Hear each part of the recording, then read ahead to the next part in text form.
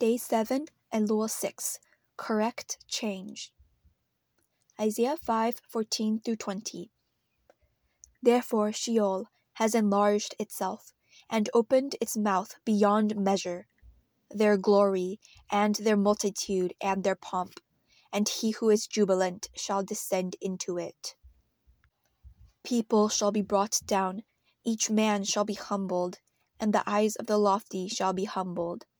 But the Lord of hosts shall be exalted in judgment, and God who is holy shall be hallowed in righteousness. Then the lambs shall feed in their pasture, and in the waste places of the fat ones strangers shall eat.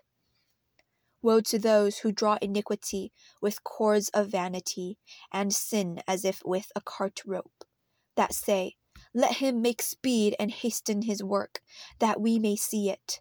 And let the counsel of the Holy One of Israel draw near and come, that we may know it. Woe to those who call evil good, and good evil, who put darkness for light, and light for darkness, who put bitter for sweet, and sweet for bitter. Isaiah 5:14-20. Note the sins listed in today's passage, the one that God declares woe to. In our country today, is what is good called evil, and what is evil called good? Do the believers stand up for the truth and shine God's light in the world, or is darkness creeping in where there should be light? In today's society, are dark sins praised and put in the spotlight? Distorting and trying to change God's truth is destructive and does not please God. True repentance means changing ourselves to conform to God's truth.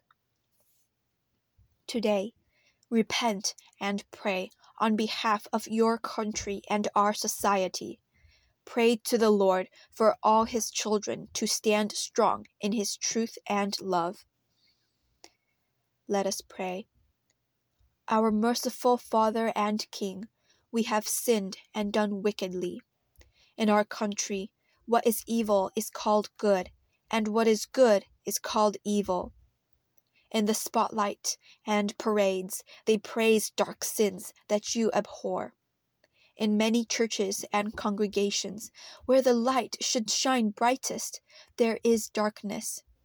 Hypocrisy and immorality fill so many places that bear your name. The fear of men abounds, and many lack the fear of God. Have mercy on us, O Lord. May our country repent of our sins and return to you. Thank you for all the congregations and churches that continue to stand in your truth.